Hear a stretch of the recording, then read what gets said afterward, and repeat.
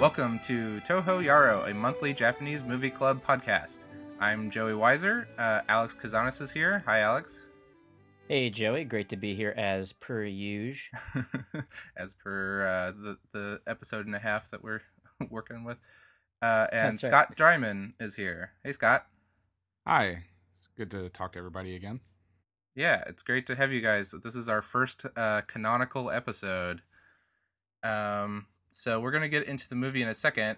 We did want to just address someone had asked about what our name means. Toho Yaro comes from two things.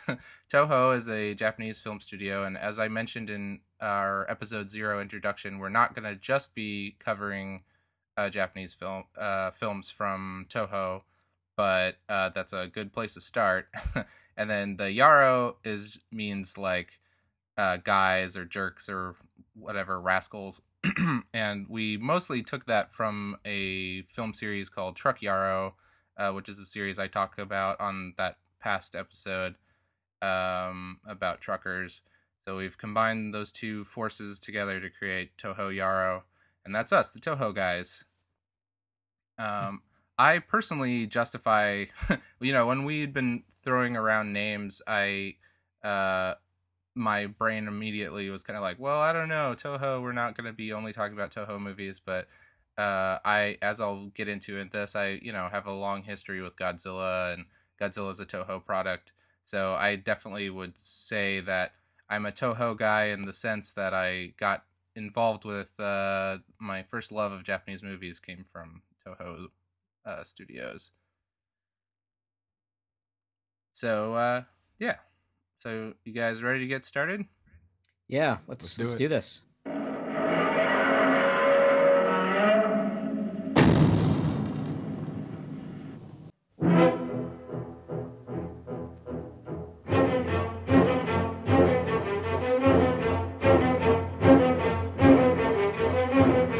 Today we're going to be talking about 1954's Godzilla.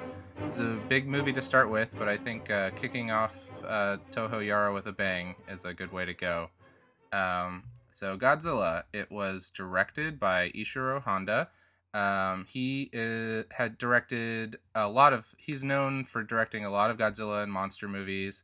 He's also a collaborator, had collaborated a lot with Akira Kurosawa on a number of films, including Stray Dog and later Kurosawa's later output like Kagemusha, Ron, and Dreams. Notable actors in this movie are Akira Takarada as Hideto Ogata, the heroic sailor, Akihiko Hirata as Daisuke Serizawa, the brooding eye-patch scientist, Takashi Shimura, Kyohei Yamane as Kyohei Yamane, the heavy-hearted paleontologist, Momoko Kochi as Emiko Yamane, who is Dr. Yamane's daughter and the love interest for Ogata and Serizawa. And I'd also like to mention Haro Nakajima and Katsumi Tezuka, who were the actors that portrayed Godzilla in the Godzilla suit.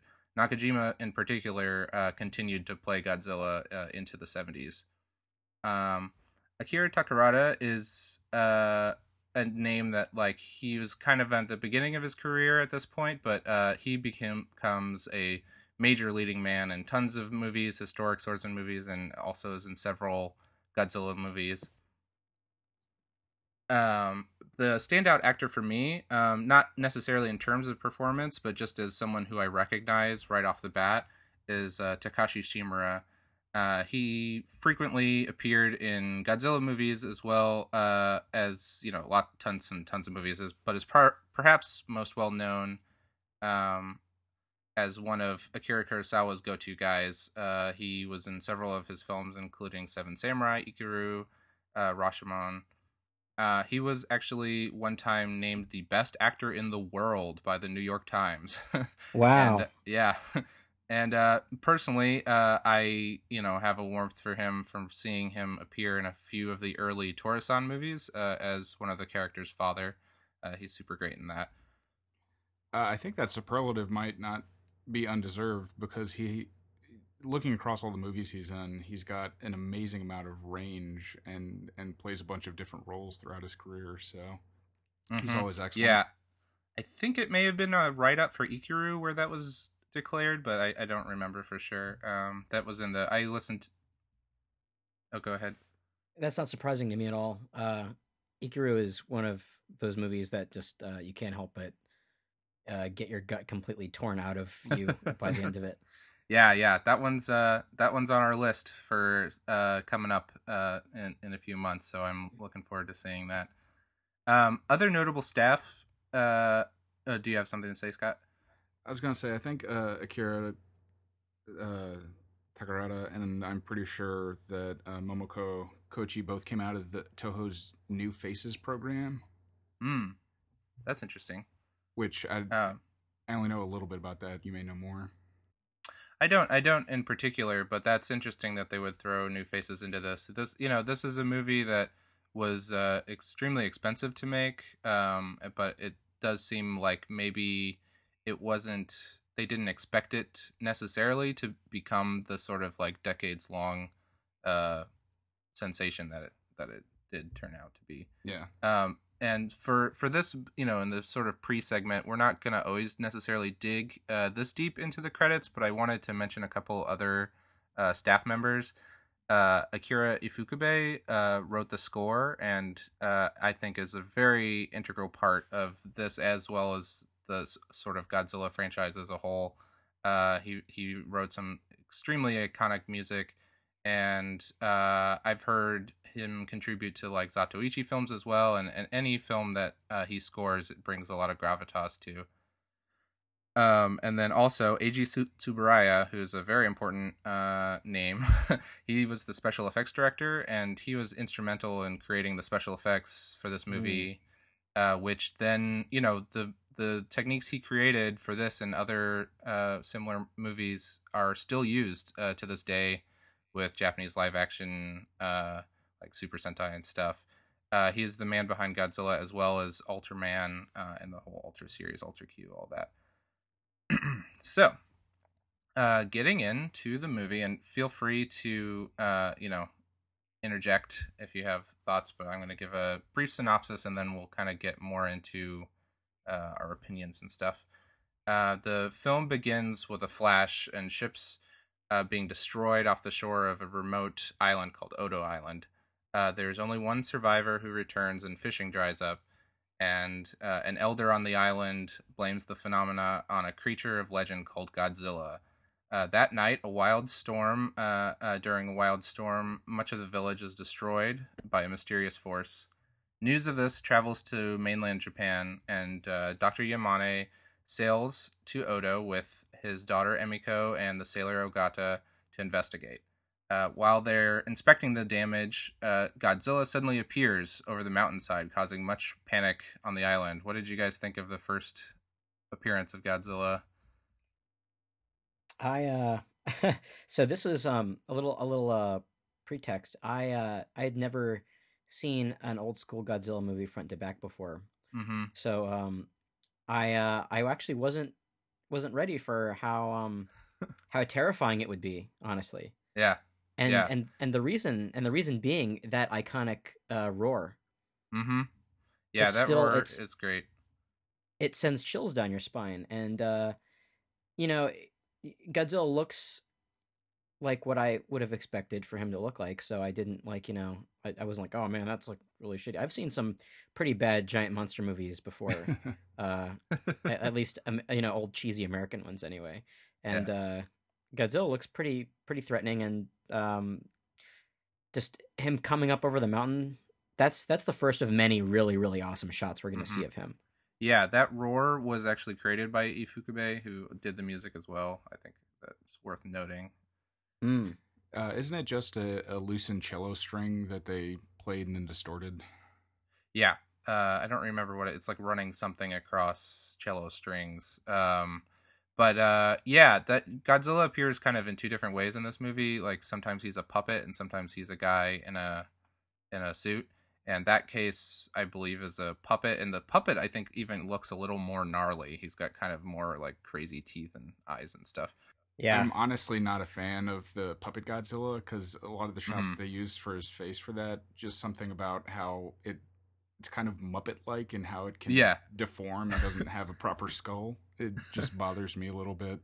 But yeah, he's a little freakier looking. His ears are more prominent, and yeah, but um, so I don't really like that the way his head looks. But what really sells that scene to me is the reaction shot of Imiko screaming once they mhm, finally get to the top of the hill, and the kind of build up for him with everybody running up the mountain. I really like one of the shots, the far back shot that has like matte composites of the destruction in it, and just the yeah, constant like pounding sound that's going on.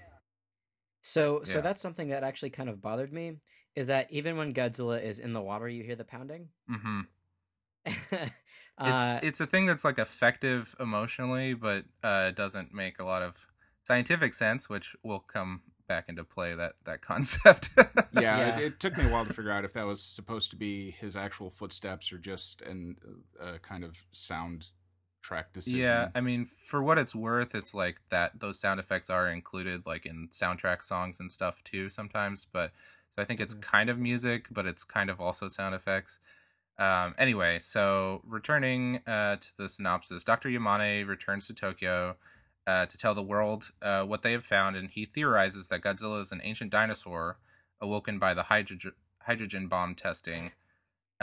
News gets out to the people of Japan, and they are shocked. And we'll get back to that in more detail. The Japanese Navy attempts to kill Godzilla with no luck. Yamane would prefer to study the creature. He believes that Godzilla is unkillable. At this point, there's a particularly awesome line, I think, where he says, Godzilla was baptized in the fire of the H bomb and survived, at least in the subtitled version that I was watching. Um, Mm. but there are but there is a lead that Emiko's fiance, Dr. Serizawa, may be able to kill Godzilla. And this brings us to the love triangle plot of the movie. Emiko is a childhood friend of Serizawa, but she sees him more as a brother. And she and Ogata are in love and actually wish to call that marriage off. However, as it's like later heavily inferred, Serizawa is actually in love with Emiko. Yeah, I didn't particularly I think that was super clear, because at the beginning of the movie, Ogata and Emiko are about to go see a movie or something like that, and he gets uh, called to work, and later on, Serizawa is sharing, with Emiko his quote unquote terrible secret, Mm-hmm. and there was I don't know, there was a it wasn't very clear to me at the very least. I think that's intentional. That it's you see them together constantly, like the beginning scene, and even at the house later, they're together, and it's supposed to be a big reveal that she's actually Serizawa's fiance. Which, jumping back to when they leave on the boat for the first time, we first see Mm-hmm. Serizawa. I love that shot of him on the dock, just sitting Yeah, there, dead face, holding the thing as it's unspooling while everybody else is celebrating. Gives you a real snapshot of his personality. everyone's cheering and like holding those things, and I love that he is holding the streamer, but he's dressed all in black. He looks like an Osamu Tezuka villain, Yeah, like from a Tezuka comic, doesn't he? yeah, he's It's the really eye patch. striking. Yeah. So Serizawa feigns ignorance of any way to defeat Godzilla, but he invites Emiko to his underground lab to show her something secret. And this lab is like a cool 50s sci-fi laboratory, lots of like beakers everywhere, and little electrical devices and stuff. So what he shows Emiko horrifies her, but we don't see it till later. Godzilla continues to wreak havoc as our heroes deal with their various moral quandaries and personal dramas. And finally, we reach Godzilla's big destruction sequence. And this is really like a pretty amazing sequence. Um, so let's see. So he finally comes on land and does major business to Tokyo. With the city ablaze, we get to see Godzilla's signature radioactive breath, which not only melts towers and structures like that, but we also see it directly hit people in the streets. This is a really, really rough. I don't know, pretty intense sequence, especially considering the Godzilla that I'm kind of used to, where he just kind of like breaks some buildings and stuff, but you don't really like see a lot of like human casualties. Yeah, this movie is really messed up. Actually, there's a lot of messed up stuff that goes on during that entire sequence. Mm-hmm. Uh, Yeah. the family, the mother saying, "Oh, we'll be with your daddy soon," like that, and the fact that you actually see people get hit by the radioactive breath, like it's really rough, and I Yeah. don't mean that in like a bad way. It's just like, wow, I this movie was a lot heavier than I gave it credit for Yeah. initially. So that sequence with the mother and the kids is really intense. I think it's supposed like my first initial thought was like, oh, their dad must have died in the war, and it's kind of a reference to World War II. But like the kids aren't old enough for that to be the case. But Yeah. like I think that whole scene is supposed to sort of mimic your idea of what it would be like when the atomic bomb was hitting a city and people were saying things like that, or you know, if they had time to think things like that. Yeah, a lot of the movie is I assume very reminiscent of scenes that you would have seen during the war, not just in Hiroshima and Nagasaki, but in other places that have been, for example, firebombed. And the shot after this, where it's in a makeshift hospital and there are children Mm. crying and wounded people everywhere, had like the thing. This movie was only what 9 years out from the end of the war, Mm-hmm. so this is still fresh in living memory for people. Yeah. Mm-hmm. Yeah, so eventually Godzilla is pushed back to the sea by the Air Force, but you you kind of get the sense that they're merely an annoyance and not really any real threat. And then that brings us to that scene that you're mentioning, that sort of harrowing scene in the refuge shelter, uh, and that pushes, seeing all of this, Emiko, it pushes Emiko to tell Ogata what Serizawa showed her. His research led him to create a quote unquote oxygen destroyer, which is a cool name for a crazy pseudoscience I device. mean, it's a cool name for anything. Yeah. Yeah, It sounds yeah. like a Star Wars weapon, right? So he demonstrates the oxygen destroyer by dropping it in a fish tank, and it strips the fish of their flesh and eventually dissolving their bones. The sort of like concept is that it liquefies uh, oxygen. Well, it destroys oxygen, liquefying living creatures in the water, which, you know, don't think about it too hard. I think someone pointed out it would actually make all the water disappear as well, if that were the case. But so Serizawa is well aware of the implications of this research, and he believes that the world must never have access to a weapon even more powerful than the hydrogen bomb. And so he swore her to secrecy, but she's broken this promise, feeling that the circumstances, you know, are make it necessary. So, having spilled the beans, Emiko and Ogata confront Serizawa in his lab. He's reluctant to use the oxygen destroyer against Godzilla, but is eventually swayed when they see a news report of the damage done to Tokyo and a children's choir praying for peace. This is a moment where Ifukube's music is really powerful, I think, and I have teared up a little bit watching it. There's a slight skirmish in the lab, and Serizawa notices Emiko lovingly taking care of Ogata's wounds. Serizawa destroys his research and agrees to use the oxygen destroyer just this once. So, this is moving on to the final scene of the movie. I just wanted to put out a little bit of a spoiler alert. You know, this is an old movie, but if anyone's wanting to like save a little bit of a surprise, they might want to skip ahead a few minutes. So this here we are in the spoiler territory. In the final scene, everyone goes out on a boat and locates Godzilla on the roaming on the seafloor. And Serizawa wants to dive down alone to deliver the oxygen destroyer to Godzilla, but Ogata insists that he come as well because Serizawa is not a skilled diver. They dive together and find Godzilla. Serizawa signals for Ogata to rise back to the boat as he unleashes the oxygen destroyer. However, despite Ogata's protests, Serizawa stays behind, wishes Emiko and Ogata a happy life together, cuts his own line, and unleashes the oxygen destroyer, dissolving both himself and Godzilla.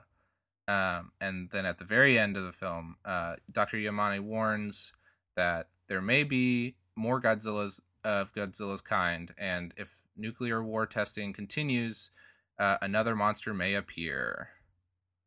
Dun, dun, I know at the dun. end there that was supposed to be kind of a warning, but given Yamane's character, you have to wonder if that's a kind of hopeful thing with how much he wanted to actually study Godzilla.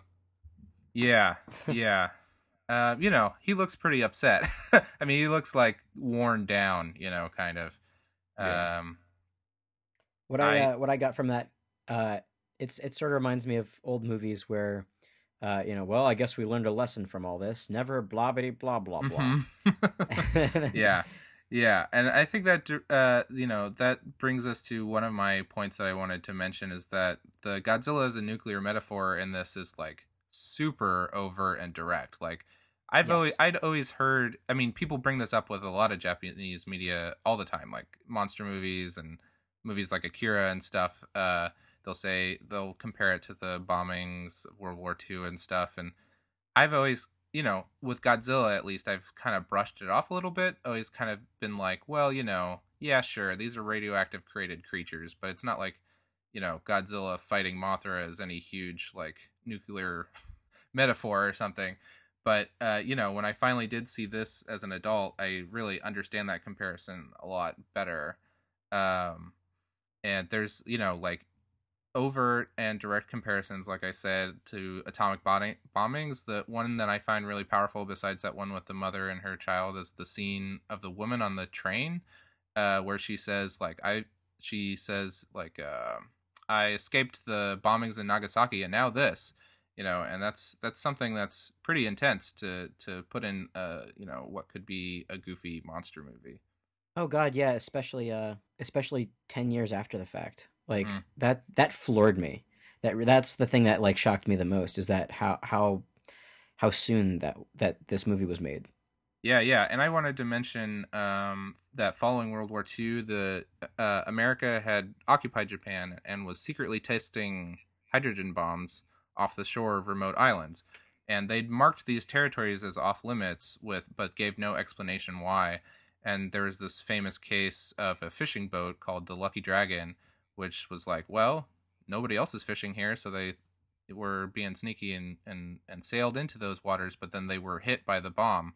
And this, I think there was, maybe one or a few survivors, and this is a huge controversy, and that scene practically is adapted beat for beat at the beginning of this movie.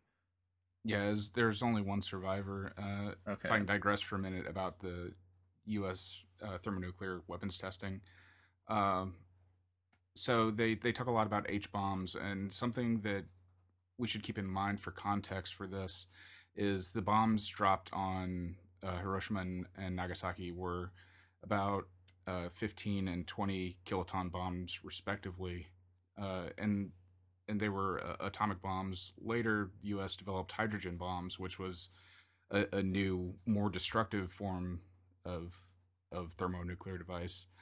And so when they first started talking about this in media, the the idea was that these bombs were orders of magnitude more powerful than what had been dropped on Hiroshima and Nagasaki. So the idea of something that if this thing that we experienced and remember was 15 or 20 kilotons, and then the Castle Bravo test that the Lucky Dragon was caught up in was roughly about 100 or roughly about 1,000 times more powerful than those.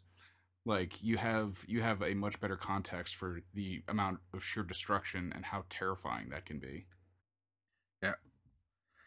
Yeah, yeah, yeah. Um, and I did, as far as sort of other facts about the movie, I did want to bring up the American version, Godzilla King of the Monsters. Have either of you seen that? I haven't seen it since I was a kid and have Yeah. very little memory of it. Mm-hmm. Yeah. Okay. So, oh, go Nope. ahead. Yeah, I didn't think you had. I mean, I knew you hadn't, Alex. Yeah. So the American version is interesting. It came out 2 years later in 1956. It stars Raymond Burr. It has a similar plot, but pulls back a little bit on direct references to the atomic bomb and things like that. A lot of those scenes are cut out or dubbed over in different ways. Um, and the way that that movie is made is that there are scenes with American actors, Raymond Burr, and then mostly Asian American actors playing Japanese people, inserted into scenes on sets that are made up to look similar to sets. So it's like Raymond Burr's character is a reporter, so he's following the story, and most of the movie is structured as a flashback. It actually starts right after, like the beginning of the movie is right after Godzilla's big attack, and then it kind of flashes back, and so this gives Raymond Burr as the reporter, a narrator, the opportunity to sort of narrate a lot of things. There's actually like not as much, like it's not entirely dubbed over, which I think is interesting. There's kind of interesting choices when and when not to dub characters. Main characters, when they're speaking to each other, are often dubbed, but not always. A lot of times, Raymond Burr will have like a buddy with him that's like an interpreter or something, and so we'll see like a little bit of Japanese scene in Japanese, and then it'll cut to Raymond Burr and his friend will be describing what's happening. And it's actually kind of funny because sometimes they'll be saying something in Japanese, and then the interpreter will say something completely different in English. It's not actually important what they were saying in Japanese. They just needed a scene of someone looking upset or something like that. But I think that movie, for what it is pretty good. Raymond Burr's really, really good in it. He was also in Rear Window. He's a talented actor, and the dubbing is really bad. So, and there will be like weird instances where like Emiko will exclaim something in Japanese, and then all of a sudden this like Southern lady dub actor will come in, and you're kind of like, whoa, where did this come from? So, so all the principal characters from the 1954 version are present then? Yeah.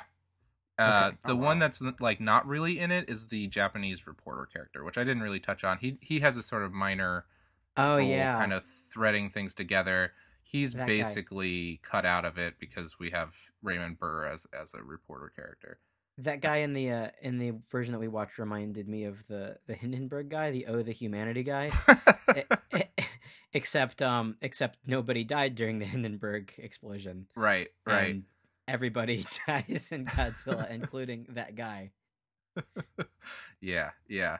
And I think they string things together, like they make it so that like Raymond Burr's character, whose name is Steve Martin, by the way, Steve Martin is like friends with Serizawa or something, so it kind of justifies him being there when we see scenes in his lab and things like that. But it's a decent movie. I would recommend checking it out if you're curious. But the Japanese movie has a lot more like heaviness to it, for sure. Um, were there any more sort of like trivia or facts or things that you guys wanted to talk about before we got into our particular histories with the movie? I was really amused that they specifically list Godzilla as being 165 feet tall, which it runs very counter to the claims of the Hanna-Barbera cartoon of him being 30 stories. With Godzuki? Yeah, yeah. Yeah, there's a lot of things thrown out there. I think they said that the dinosaurs lived 2 million years ago or something like that. So it's just. Oh But, yeah, there's a lot of weird science in this movie. That you just have to sort of, suspend your disbelief and say, well, okay. Yeah. Yeah, Like for yeah, sure. because Godzilla, he's what, a dinosaur who is living dormant in the core of the earth. Hmm. Is that what he was? More or If you less, yeah. sleep long enough, you don't have to eat or breathe or age or anything. That's true. So I was a big Godzilla fan as a kid, as I mentioned in our episode 0. And I think I saw, like Scott was saying, I think I saw the American version when I was a kid. Like when I finally saw it as adult, I had vague memories of it, but like I definitely saw this as being like old and boring. Godzilla doesn't even fight any other monsters in it, and it's black and white, gross. But and so I'd been curious about the movie for a long time. There was that DVD set that was called Gojira, that was a black and white cover with red text on on it, and I'd been like thinking about picking it up from time to time, but not super motivated to, because I still had that sort of like mindset of like, oh yeah, I saw this once, wasn't very good. Um, but when the Criterion set came out, I was getting really excited, and then it was actually Scott who gifted it to me. I think maybe as a Christmas present or birthday. I can't remember for sure, I but think I think it was Christmas. yeah, yeah. So, and that was, that was a great kick in my butt to finally watch it, watch it again, and I was blown away. I loved it, and I loved, I still like the American version as well a lot more than I did then, and it actually ended up inspiring me. Having this huge turnaround, I was like, kind of made me realize that I didn't really super remember many of the Godzilla movies that I loved so much as a kid. So it inspired a chronological watch through that I did leading up to the 2014 American movie. And that was a really fun time. So I appreciated it. How about you guys? I had a fairly similar arc in that I watched the American version as a kid, and then I got really into other giant monster movies, not just Godzilla, but one of my favorites when I was little was, I think, Frankenstein Conquers the World, which is Mm-hmm. features a giant Frankenstein, is just insane. Uh, but so I watched all the Godzilla versus other monster movies, and it wasn't until like you, I was an adult, and I went back and revisited the original Japanese version and sat down and realized that it's not some goofy monster fighting movie, that it's like serious dark sci-fi horror, and Yeah. really ahead of its time in terms of like tone, because it does get a little cheesy at the end when it's like, if we don't stop nuclear testing, this will happen again. But Mm-hmm. for the most part, it's really a meditation on like the horrors of the things that people had been through and how scary atomic weapons are, and Yeah. just made me kind of rethink the whole context of that series, and then wonder how it really ended up where it was. Yeah, yeah. And, and Alex, as you said, you hadn't seen this at all before. No, I haven't. My the only exposure I've ever had to Godzilla besides I'm pretty well versed in pop culture, so I guess I can say that I know bits and pieces about Godzilla just from seeing other things or reading up on it a little bit. Like, is he's got Mm-hmm. the atomic breath, and he fights, monsters, occasionally teaming up with them, and I know a lot of the principal monsters. I've seen the two MST3K episodes they did, Okay. Yeah. versus Megalon and versus the Sea Monster. Uh, versus the Sea Monster, I remember a lot better than than Megalon, just because it's a little more ridiculous. Uh, Yeah, I with them throwing rocks at each other and stuff. I mean, Megalon Yeah. has I would maybe say Megalon's more ridiculous in my opinion, but Well, it's got the. I think the monster is. I think the sea monster is more ridiculous looking yeah, than yeah, Megalon is. yeah. But I did see the 2014 Godzilla last year, Hmm. and I loved it. I thought it was awesome. And I don't know Yeah, if I liked that's it too. because I hadn't seen a Godzilla movie before, but Hmm. the sense of scale that you got, and I thought that the reveal of Godzilla himself was really great, and the monster fights were cool, and I I just, oh god, it was really cool. um, so seeing this movie and knowing what I did about Godzilla from before, like the old school movies, I like, okay, well, this is just going to be super cheesy, and it's probably going to be super boring because he's not fighting any monsters; he's just destroying shit. But I feel like I ate my words when I watched this because, boy, I was not expecting the gravitas that this movie had. Really, really, really blew me away. Yeah, it's more like Scott dropped Scott mentioned that it's like a horror movie, and I think that's a really good Mm-hmm. way to say it, is it's actually more of a horror movie than, what you think of as a giant monster sci-fi movie. Yes, that's a really good point. My parents told me that they went to go see the new Godzilla when it came out, and they hated it. Oh yeah. And I thought to myself, like, that's a really weird thing for my parents to see.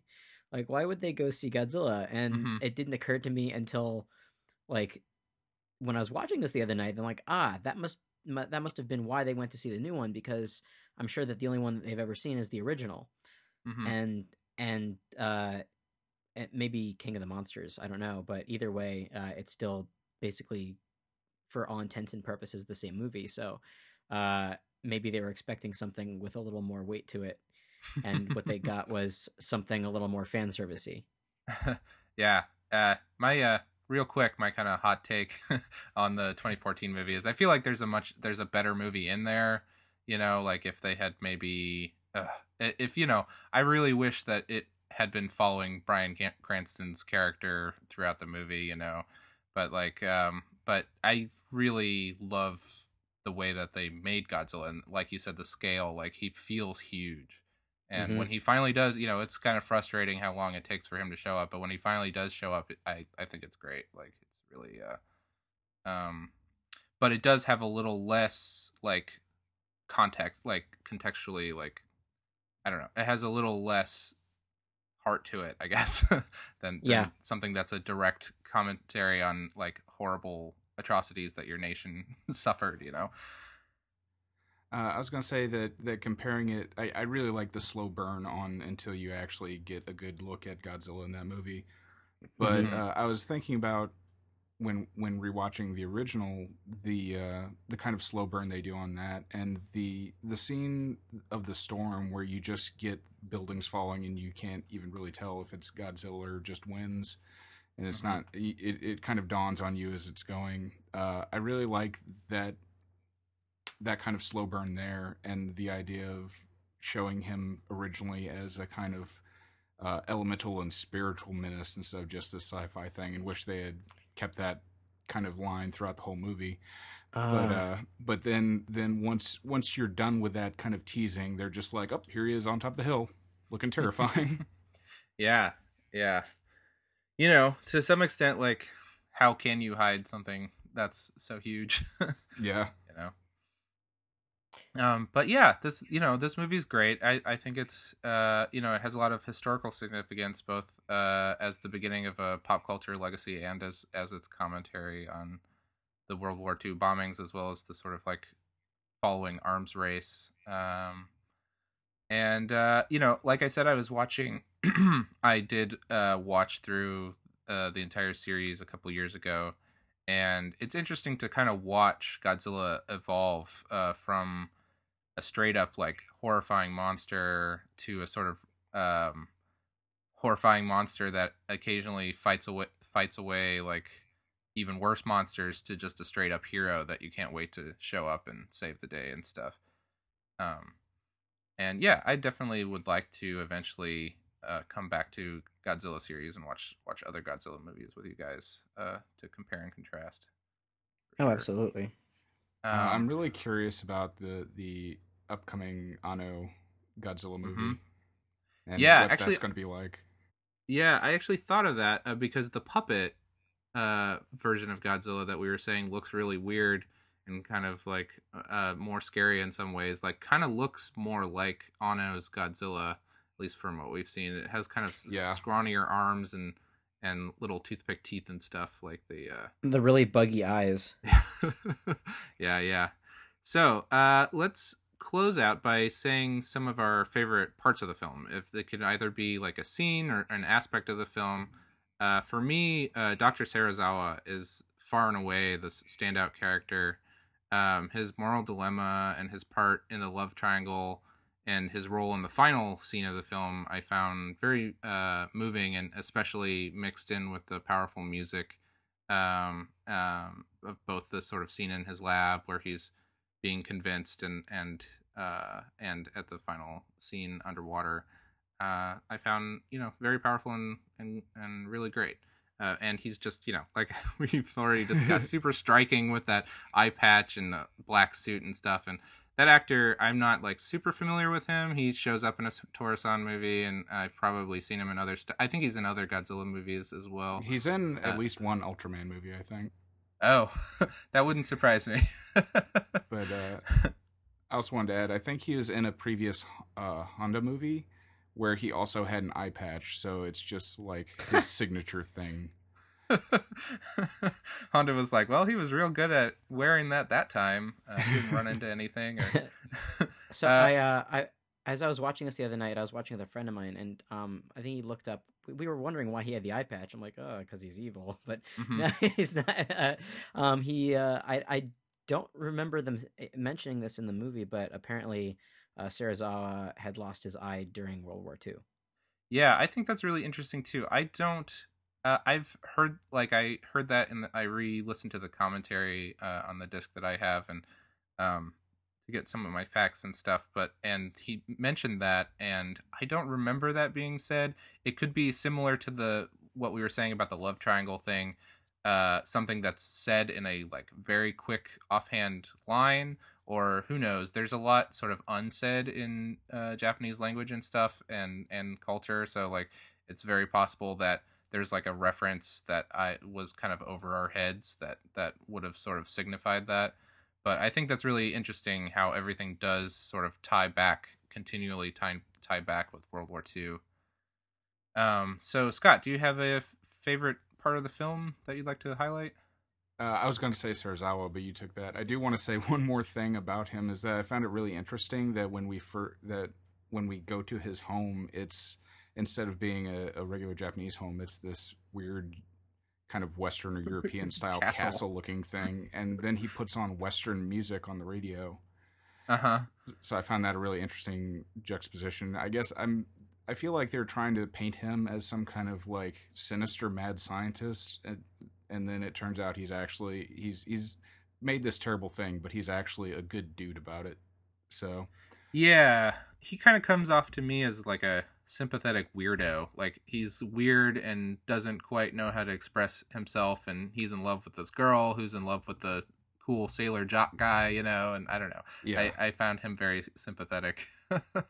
but since you highlighted that, I'll talk about how much I love the special effects in this movie, especially a lot of Mm. the like matte backgrounds and all the miniature work. Which, I mean, you can I say miniature in that they're smaller than they are, but they're actually pretty large scale miniatures that they were working with, and so many of them look so good. There are only a few kind of awkward shots in the movie, usually when something is crashing. Although I do love one shot where the fire engine crashes into the building that looks really good.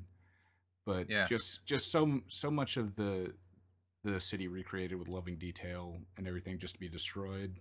A lot of the atomic breath effects I really liked, which I had forgotten that it showed up in the first movie of the series and it wasn't an Hmm. invention of the later ones. But I especially like when he's using it on the electric towers and they actually had them melt. That Yeah. was really nice. But yeah, it's, Yeah, that's what I like. I love the concept of Godzilla's atomic breath. Like he's so radiated that he can just kind of breathe it out. And it always has a great build up with his spines like glowing beforehand and stuff like that. I think mm. he's it's often sort of misinterpreted as like lasers or fire. But I love the idea that it's just this sort of like invisible destructive breath. But yeah, I think we discussed a little bit before the show that this was basically filmed uh, over the summer of 1954, which you can kind of tell with how like sweaty everybody looks. Uh, but the fact that this was made on such a short production schedule and everything still looks so good, and we haven't even talked much about the suit itself aside from the puppet thing.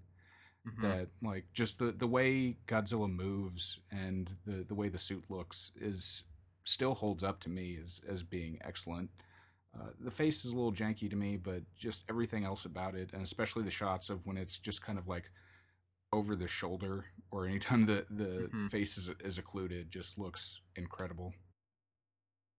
Yeah, yeah.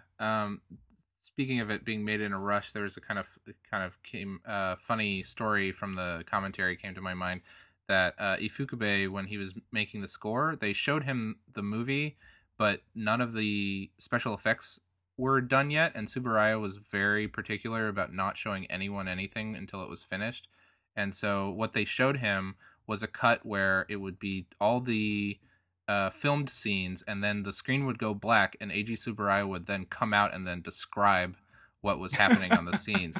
And Ifukube had to just sort of imagine from that and create a score around this sort of like dude explaining in front of a black screen what horrible things were happening. Oh, speaking of, can we talk about the Godzilla theme for a moment? Yeah.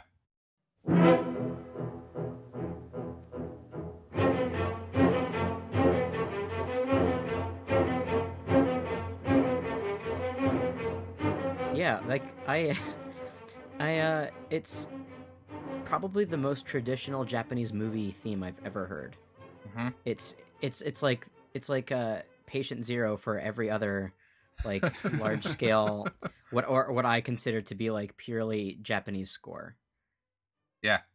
The dun dun dun dun dun dun dun dun. You know, uh, the use of the strings, like and it sort of builds up to something.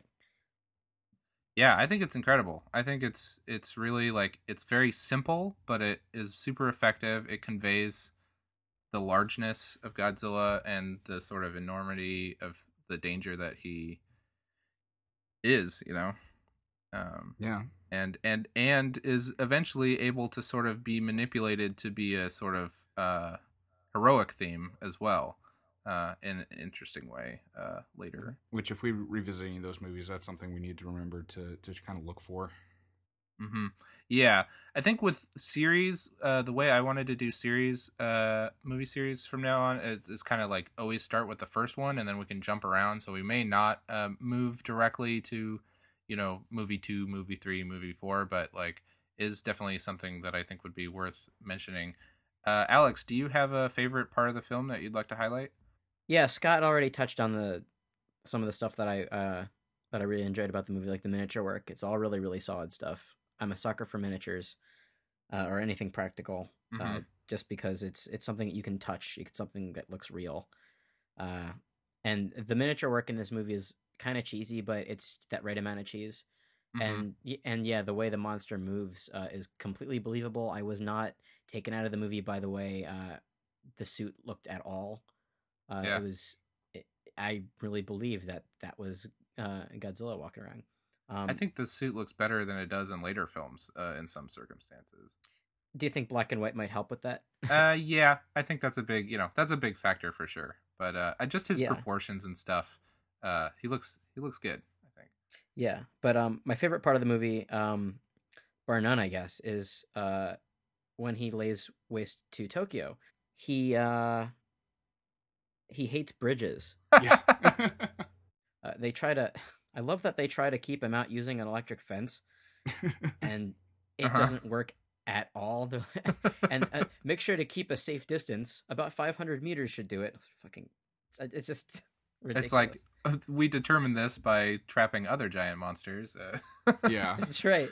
I kept thinking back to Pacific Rim. I'm like, dude, if a giant wall didn't keep out these monsters, then what chance do you have keeping out Godzilla with a with basically what are giant power lines? Yeah. Uh, but this part of the movie has some of like the most ridiculously good looking shots I've seen. It's there's a couple really awesome scenes of Godzilla's silhouette in front of a giant sea of flame. Yeah. Yeah. And that is like I would call that iconic, despite the fact that this is the first Godzilla movie I've seen. But that really made a huge impression on me. All of the human characters running around, their plights. It was actually super messed up to see that a broadcasting tower fall. I thought that maybe I don't know somebody or something would save them at the last second, but Yeah, Mm-hmm. no, that guy was dedicated. The guy and he was that's dead. just broadcasting straight through to his own death. That's right, and he just says goodbye, everybody, goodbye. That's Yeah, mirrored in the American version. Raymond Burr is in a building instead, and he has this sort of like he's narrating to someone taking notes in America over the radio, and he's basically like, this is Steve Martin reporting from Japan. Goodbye, and then the building's crushed, and then that brings us back to the sort of beginning of the movie. yeah, yeah. That entire sequence is just incredible, and I was not prepared for that. Another thing I kind of really liked about the movie is a little bit of the world building, Mm. in terms of like Odo Island. I love the old guy who just knew everything about Godzilla. It's such an old wise man archetype, and the fact that he was talking to them about the monster while they were watching like a Tengu, uh, dance, and oh yeah, we used to feed Godzilla, young girls, but we don't do that anymore because this is this is current You times. seem kind of Right. bummed And about it. yeah, he did. And I know you guys said that Dr. Serizawa. I feel like I must be missing something. I mean, I thought that he was fantastic and that his character's plight was very well executed. But I really like Dr. Yamane a lot. That might just be Mm. because I recognize Takashi Shimura from Ikiru, Hmm. and he was the first guy I recognized. I was like, oh yeah, that's Ikiru guy, Yeah. and I got really really excited. And and he's got some inner conflict too, whether or not well, should we save this thing or should we just let the army take care of it? And eventually he kind of gives in, but it's I could also see where he's coming from as a man of he's a man of science and he wants to study this thing, but what can you Which Sure. do? Yeah. this Yeah. viewing, I had a much better context for that, because normally it's like, yeah, the scientist guy just wants to study the thing instead of blowing it up and saving lives. But there's a moment when he's talking about they're all right before he kicks Ogata out of the house for saying they should kill Godzilla.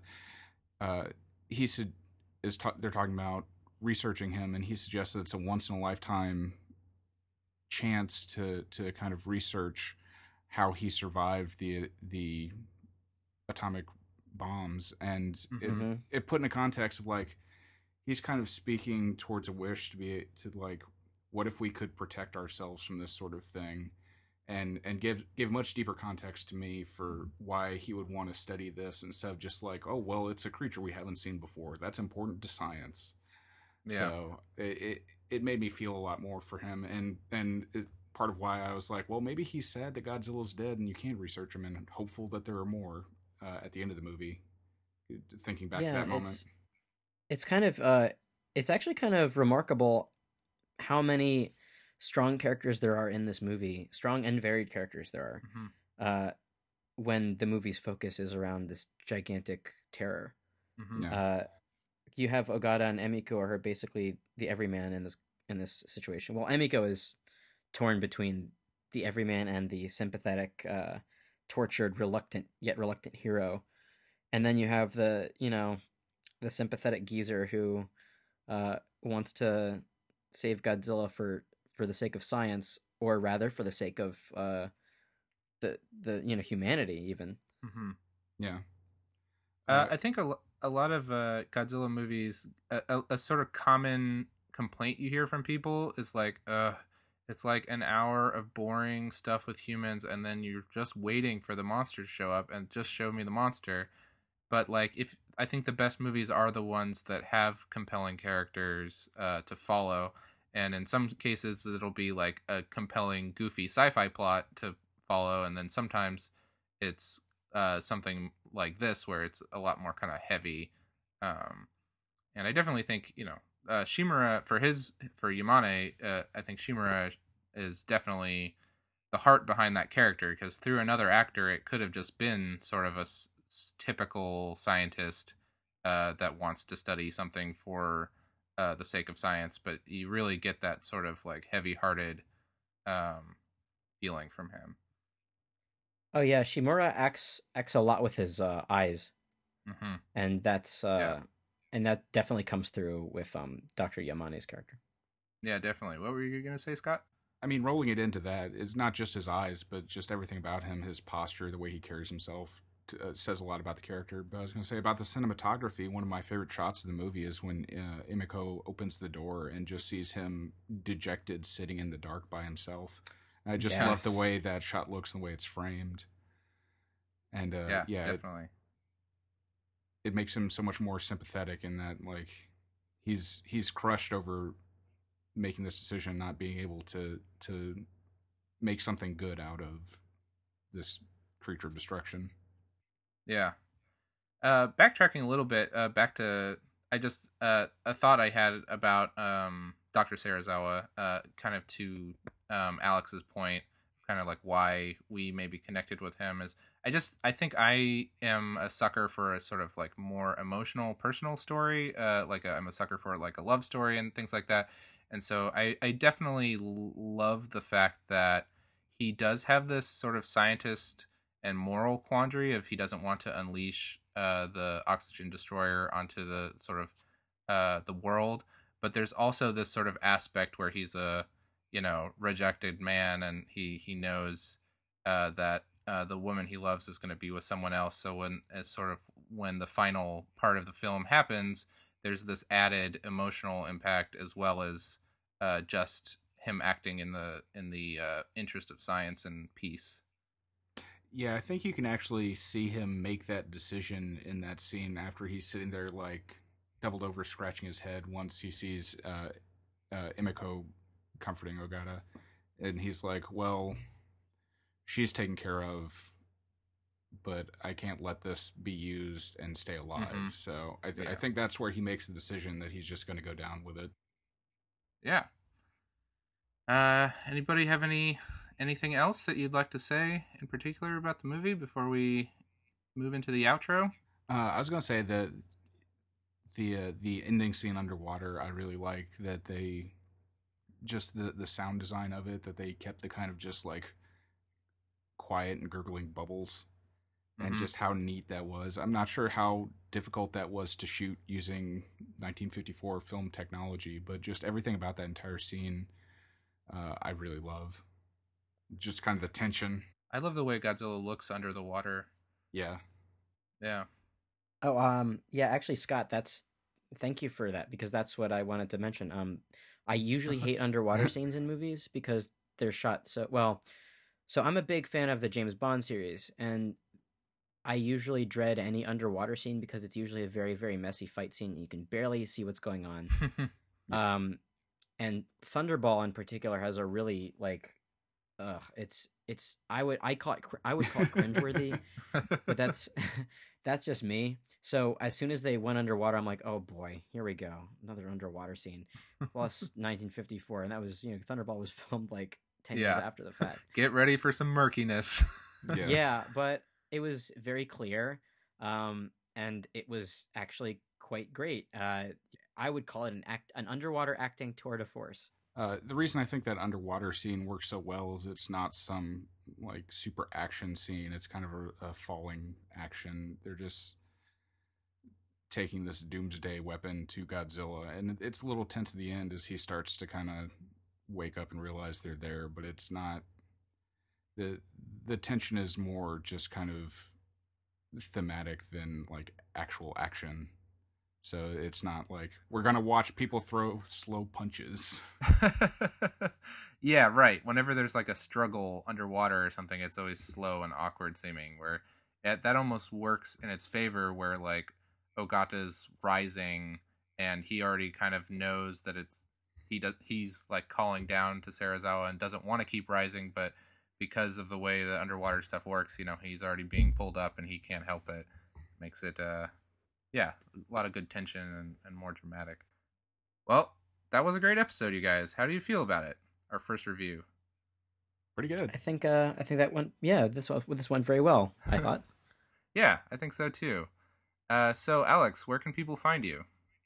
They can find me at dude exclamation all one word on Twitter, Tumblr, Instagram, and Vine. And you should also check out my website alexkazanis.com. Uh, there you'll find just various illustrations and design work that I've done. I recently redid my website, so that's pretty much why I'm plugging it. Uh, so yeah. Yeah, it looks good too. How about you, Scott? Thanks. I am Vriska Chat on Twitter, VRISKA Chat, because I decided to sign up for Twitter when I got into Homestuck a long time ago. So that's a weird thing that's I'm just going to live with. And that will homestick with you. Yeah. And everywhere else, I'm usually Viria, VYRIA. That's my Tumblr, although I haven't been on there lately. I don't make much of anything myself, but I try to curate things that my friends make and other cool stuff. So follow me on Yeah. there if you want to see what people I know are doing. Yeah, follow the. Everyone should follow us on Twitter and talk to us about movies and stuff. My Twitter and Tumblr are Joey Weiser, so at Joey Weiser, joeyweiser.tumblr.com. I'm a cartoonist. As I mentioned in the episode 0, I draw a comic series called Merman, which is an all ages action adventure comedy that has roots in Godzilla and actually some references to Godzilla and Godzilla type movies. And there's 4 volumes out now in hardcover, and the softcover for volume 1 just came out. So check it out. I'll be at Heroes Con in Charlotte, North Carolina, June 17th through 19th.